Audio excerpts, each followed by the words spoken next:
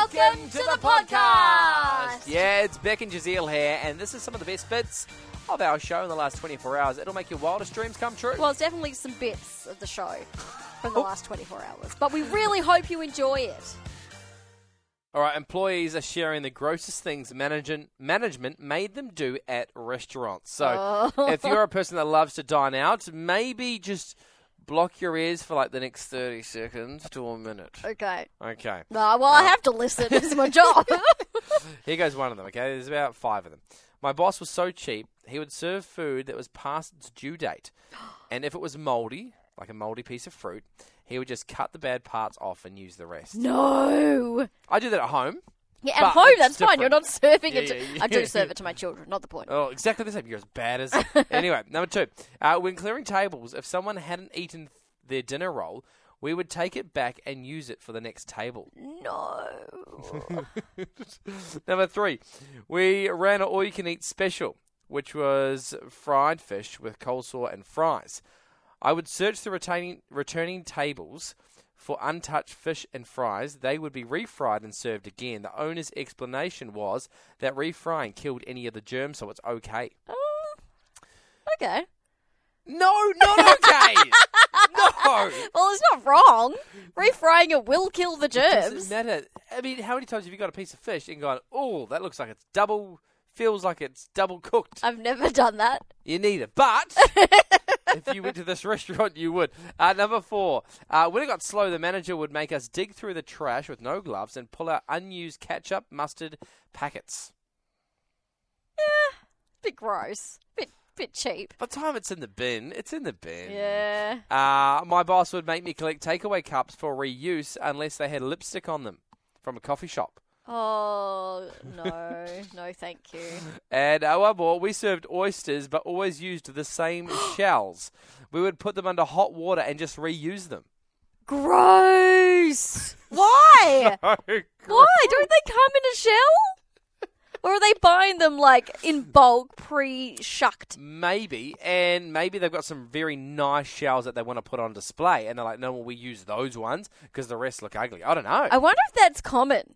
I don't know. But I do want to hear from people, and I don't expect a lot of people to get in touch. But have you ever eaten food from another table? Okay, What do you mean? Well, we're now shining the light on the managers, right? Being like, oh, that's bad, blah, blah, blah. Yeah. But, I mean, if there's food on the other table and it's going to go to waste, is it okay to just quickly lean over and just go, okay, well, I've seen the guests that were there. They seem clean enough. I'm going to do my part to be sustainable and have a little nibble. So, by the way you're spinning this, I'm assuming you have eaten something off someone else's table after they've left. I want to hear from other people. Have you done that? Just asking for a friend. Only in the last kind of 2 or 3 years. And... What does time have to do with it?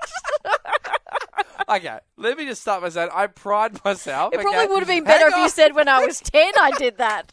Not only in the last couple of years when I'm a fully grown man who can afford to buy meals out at a restaurant. I would never have done this until I went out with a friend and he did it. He showed me, right? He Who is this friend? He taught me the ways. I'm not going to name him because Is he'll this be very... Dan? No, Okay, it's not Dan. No, it's another friend. And he said, look, if no one's touched it, it's a complete waste. So why not just grab it? I thought, no, that's disgusting. I'm not doing that. He did it. And I was like, oh, okay. So the next time I was out, and look, I'm not going through the restaurants looking for some spare chips on a plate. I'm just going to use a line that every parent uses on their child at one time. If your friend jumped off a cliff, would you follow him? If it's a good idea and it's sustainable, yes. To jump off a cliff? Wow.